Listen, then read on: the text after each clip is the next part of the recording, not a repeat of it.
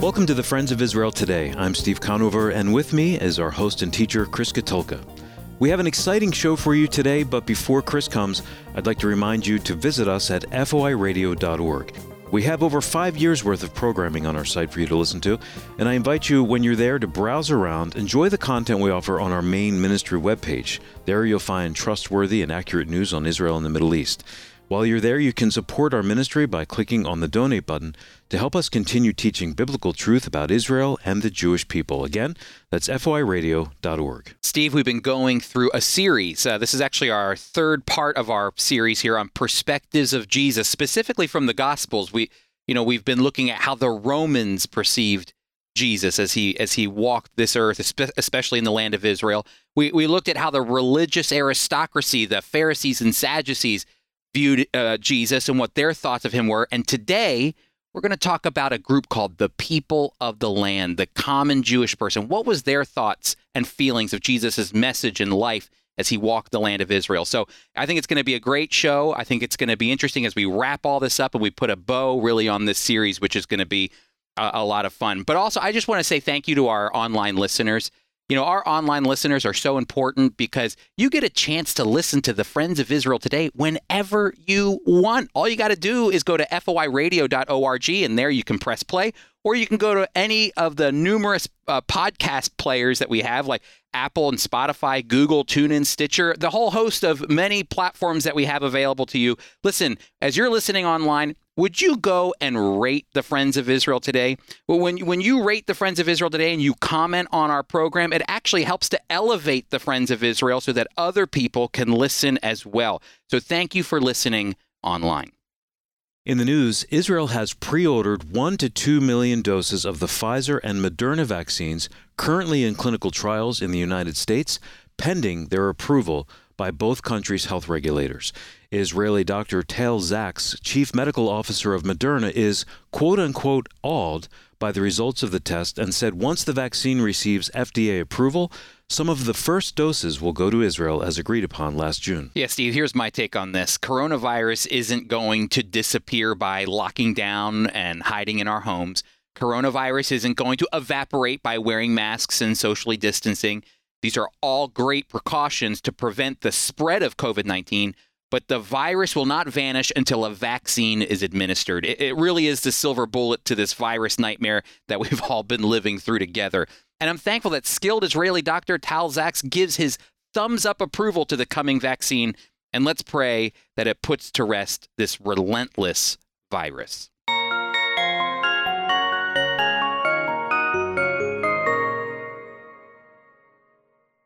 I've been saying this in the beginning of this series for each segment so far. Everyone sees Jesus differently. Now, before I continue, I'm going to say this, especially if you're listening for the first time into this series. We here at the Friends of Israel, we believe and teach and preach that Jesus is the promised Jewish Messiah who redeemed mankind from their sins through his life, death, burial, resurrection, and ascension into heaven. Amen. The blood of Christ washes away the sins of those who turn to him, who repent, and through Christ's work on the cross, believers in him find forgiveness and reconciliation to God the Father. And because of Christ, we are seen as righteous in God's eyes. And I love this. We have a relationship with the Father. And so with that said, knowing where the Friends of Israel stands, when I say that everyone in the world sees Jesus differently, I mean they see him from various angles. I'll tell you a personal story. My wife and I are raising our kids to know that Jesus is the way, the truth, and the life, that no man comes to the Father but through him. You can't earn your way into heaven. It's only through a personal relationship with Jesus Christ. These are the truths that we're teaching our children. But recently, my boys came home from playing with some friends, and they got into a conversation, they said, about Jesus. And they told my kids that Jesus isn't the only way to get to heaven. Well, they came home with questions, right? My kids were challenged with the fact that even their close friends see Jesus differently. You know, Muslims see Jesus differently. They see him as a great prophet, but never the Son of God. Certainly, Jewish people understand Jesus to be different. They see him maybe as an influential rabbi and teacher, but certainly not the Messiah. For the secular world, Jesus was a divine teacher who left behind a good example of how you should live. And some in the secular world, again, they just see Jesus as the problem that has caused issues throughout history. And then there are believers in Jesus, like us, who believe and teach and raise our kids to believe that he is the King of Kings and the Lord of Lords. Well, you know, when we get to the gospel accounts of Jesus and you read through the gospels, you quickly realize that everyone saw Jesus differently in the first century too. There certainly wasn't a monolithic way of looking at Jesus and his message. And there were a lot of people listening and watching Jesus. When Jesus was walking the land of Israel, the Romans occupied it. So the Romans heard and saw Jesus. The religious leaders that governed the people, the Jewish people, they saw Jesus a certain way as well. And then there's the group that scholars call the people of the land. These were people that weren't associated with any sect or group. These are your average Jewish people living in the land of Israel during the life of Christ. They saw Jesus a certain way as well. This is the last message of our perspectives on Jesus, this series that we've been going through. And so to catch you up, the first message was all about the Roman perspective on Jesus. The second was the religious leaders. This one that we're about to enter into is specifically about the people of the land. That's what the group is called, the people of the land. This isn't a sect or a party. This was a term used to describe the masses of Jewish people who led normal lives. They didn't have deep religious training. They didn't get involved in governmental affairs. They neither advocated in favor of or opposed Rome's occupation. These are the Jewish people whose alarms went off early in the morning. They worked all day. They went to synagogue. They participated in their communities. They educated their kids. They made dinner, and then you know what? They went to bed and they did it all over again. Sound familiar? This sounds like my life. They appear all over the Gospels. First, you read about them as a group of Jewish people. In John 7:49, when the people are praising Jesus, the religious leaders condemned the common Jewish person, the people of the land, when they say, "But this rabble who do not know the law are accursed." So the rabble that they're talking about there are the common Jewish people, the people of the land. When Jesus was teaching the temple courts in Mark chapter 12, verse 37, it says, "And the large crowd was listening to him with delight." Those were the common Jewish people, again, the people of the land. And finally, in Acts chapter 4, verse 13, when Peter and John had been preaching, the text says, when they saw the boldness of Peter and John and discovered that they were uneducated and ordinary men, they were amazed and recognized these men had been with Jesus. Did you notice a common theme between these verses? The people of the land, the common Jewish person, had a much greater affinity for Jesus and his message compared to the previous two groups that we looked at, the Romans and the Jewish religious leaders. The people of the land were intrigued by his ability to speak as one with authority. They were enamored by his kindness and mercy. They were enthralled with his miracles and his healing. All of these genuine signs that Jesus did to show that he is the Messiah. You know, Jesus, according to the Gospels, is the Son of David. This title is absolutely necessary in order to be the Messiah. To be the Messiah means you're the King of Israel. You have to be the Son of David to do that. Matthew chapter 1 talks all about that Jesus in his lineage comes from Abraham and David, two key features, two key people that must be a part of the Messiah's lineage. There are so many parallels between David's life and Jesus's life. David kind of had a first coming and a second coming as king of Israel. 1 Samuel is all about David's upbringing and his early anointing as the king of Israel after the Spirit of God left Saul. David was anointed king, but he did not sit on a throne. He spent much of his time in the wilderness waiting for God's timing to move Saul off the scene and then to allow him to rise up to be the king of Israel. It's not until 2 Samuel that King David actually sits down on the throne to rule over Israel. It doesn't mean David wasn't the king of Israel in 1 Samuel, but there was definitely someone else with power and authority ruling over the people. That was King Saul. While many of the religious and political leaders were following King Saul, listen to what 1 Samuel 22, verse 1 and verse 2 tell us about who was following King David. Listen to this. So David left there and escaped to the cave of Adullam. When his brothers and the rest of his father's family learned about it, they went down there to him. Verse 2, listen to this. All those who were in trouble or owed some money or were discontented gathered around him, and he, David, became their leader. He had about 400 men with them. David had a unique group of followers. It wasn't the wealthy, rich, powerful people. It was those who were discontent, in debt, in trouble, those who were looked down upon by society. I can't help but make the connection between David and Jesus here. Jesus' disciples and followers were certainly not the well-to-do elitists. There were some, but the majority of Jesus' followers were fishermen from Galilee, the blue-collared workers, the tax collectors who were the bane of society, the sick, the lame, the blind, the deaf, the hurt, the empty, the broken. These are the people of the land who the religious leaders called the rabble, who don't know the law. And I'll tell you, I don't think much has changed when it comes to those who follow Jesus. Jesus admitted that it's very difficult for a wealthy person to enter into the kingdom of God.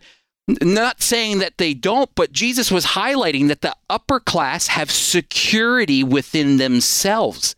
They have financial security, emotional security. They believe they control their own destiny. You know, we often find Jesus when we're stripped of our emotional and financial security. We often find Jesus when we run out of answers and solutions to a life-threatening health issue. It doesn't have to be this way. Jesus doesn't look at people based on classes. He looks at them based on their faith and where they place their trust and security. And I believe it's the reason those average Jewish people, the people of the land, loved Jesus and followed him. So I want to move from the group, we talked about the group, to an individual. An average Jewish person in the Gospels who was looking for answers to a deep, dark question in a deep, dark moment of his life. One of my favorite accounts in the Gospels. But before we do that, I want to connect you with one of our amazing ministries here at the Friends of Israel. You know, the common Jewish person, the people of the land, they might not have been involved in a sect or party of the Jewish government at that time. They might have been your average Joe. But you know what they still celebrated? They still celebrated Hanukkah. And Hanukkah's coming up, and I want to tell you about a Friends of Israel ministry that's near and dear to my heart here. But it's also the highlight of our Giving Tuesday campaign, which will be on December 1st. Now, if Giving Tuesday is new to you, it's something new in American culture. So we're just catching you up here. I'm sure you've heard about Black Friday and Cyber Monday. Well, Giving Tuesday comes after Black Friday.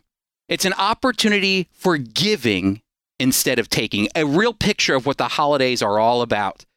So every year we roll up our sleeves here at the Friends of Israel, and we put together Hanukkah gift baskets that are packed full of delicious food from Israel. And then we go one step further. We hand deliver them with love to our Jewish friends all across the United States. And see, these are more than just baskets that are filled with really good Israeli food. Each basket represents hope that only Christ can give. And your gift is an opportunity to comfort, encourage, and bring joy to our Jewish friends who may feel isolated and alone this season, especially this coronavirus season as well. So, Steve, would you let our listeners know how they can get involved in our Giving Tuesday Hanukkah Basket Ministry? Yes, Chris. So circle December 1st on your calendar and remember to partner with us this Giving Tuesday. Visit us at foiradio.org to see how you can put smiles on the faces of our Jewish friends this Hanukkah season. Again, that's foiradio.org.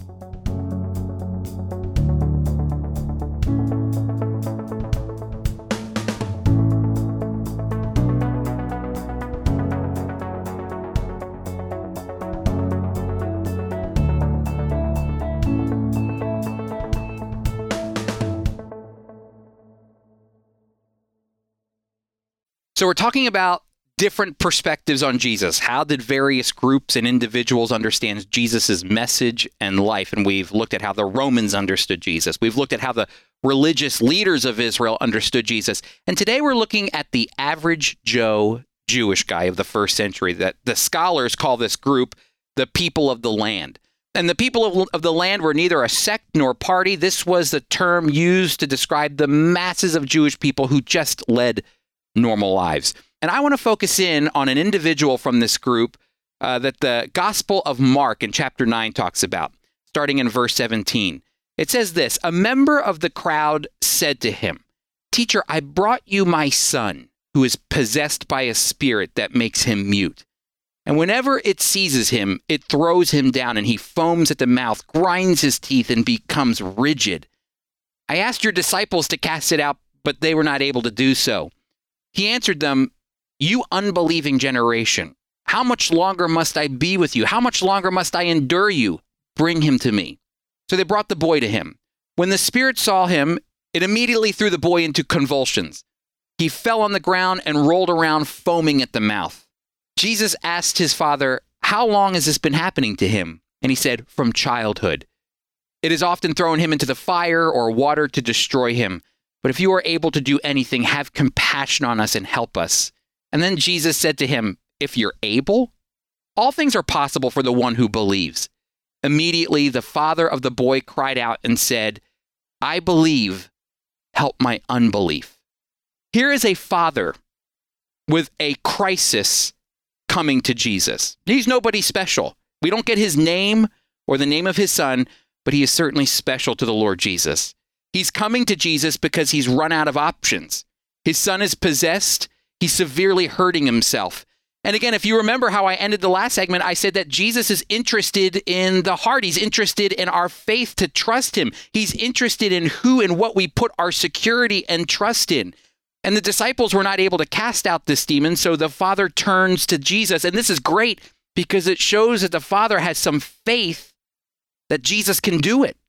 And it's the honesty of this man that always draws me to this verse. The man says to Jesus, "If you can do anything, please help us." And Jesus' response is, "All things are possible for the one who believes." And the Father's response is a verse I've tucked away in my heart and hear all the time, something I cry out to the Lord all the time. "I believe, help my unbelief." The boy was healed, and so was the father. I'm sure doubt set in for the father after the disciples were unable to cast out the demon, doubt that Jesus could help much either. But Jesus came for the faithless to give them faith. And he came for the broken to heal them. And he came for the self-righteous to humble them. And he came for the blind to give them sight. And he came for the rich to show them where true security is found. He came for the empty to fill them up. And he came for the hopeless to give them hope. He came for the poor to give them satisfaction, and he came for the outcast to show them acceptance. From a human perspective, everyone looks at Jesus differently. But from Jesus' perspective, he came to make everyone whole and to bring shalom, peace. If you do not have that peace that I'm talking about, turn to the only one who can give it, Jesus Christ. We all may have unique perspectives of Jesus, but Jesus' perspective on us, in my opinion, is the only one that matters. Israel, on the verge of becoming a state, a teenage Holocaust survivor arrives on her shores alone. His name is Zvi Kalisher. Little did he know his search for a new life in the Holy Land would lead him to the Messiah. Zvi, enthusiastic to share his faith, engaged others in spiritual conversations, many of which can be found in our magazine, Israel, My Glory. While Zvi is now in the presence of his Savior, his collected writings from well over 50 years of ministry continue to encourage believers worldwide.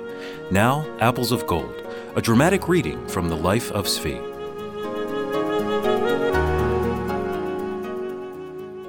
The situation in Israel is very tense. There is no peace. Most of the time I am on duty and must patrol the dark streets of Jerusalem on the Arab side. My task is to look for mines and booby traps. Our neighboring Arab countries continually threaten to destroy us. But we are not afraid and trust in the Lord. We must hold on to this land, otherwise they shall drive us into the sea. The Lord has promised the land to our people, and there is no power on earth that can gainsay the Lord's will. In the meantime, I give my testimony concerning our Messiah and Savior to as many people as possible. I have visited many friends witnessing to them, because we do not know what the next day will bring. Last Thursday, I was on patrol in the main street of former Arab Jerusalem. Around 3 o'clock in the morning, I noticed a group of people coming my way. They were fully dressed in black robes. I thought they were priests, but when they came close, I realized they were students at an Orthodox Jewish school. Because it was my duty to do so, I stopped them and asked what they were doing out so early in the morning. They answered in unison, "We are going to the West Wall to recite Sisho," penitential prayers usually recited before New Year and the Day of Atonement. At first they were frightened, but when they saw that I was an Israeli soldier, they took courage. I asked, "When do you think the temple will be rebuilt?" One of them said, "Only when the Messiah comes will the temple be rebuilt." "And where is the Messiah?" I asked.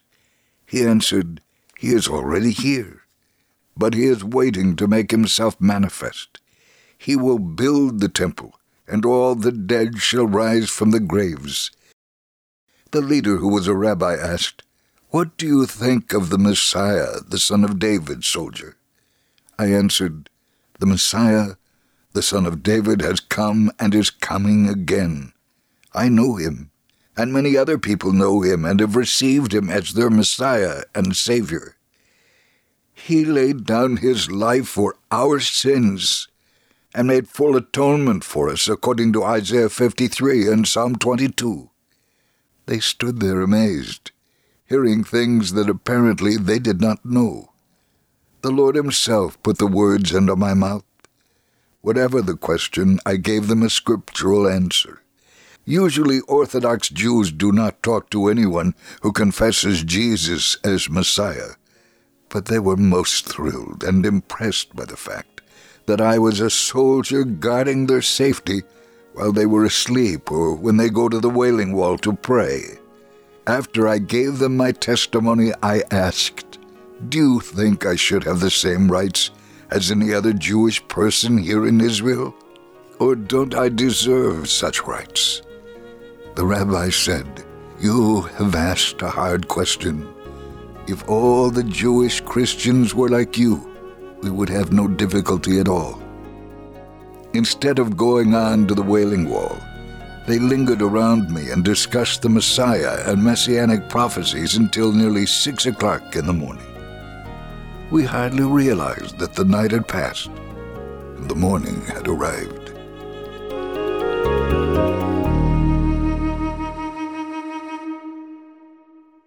On behalf of Chris and the team, we'd like to thank you for being with us today.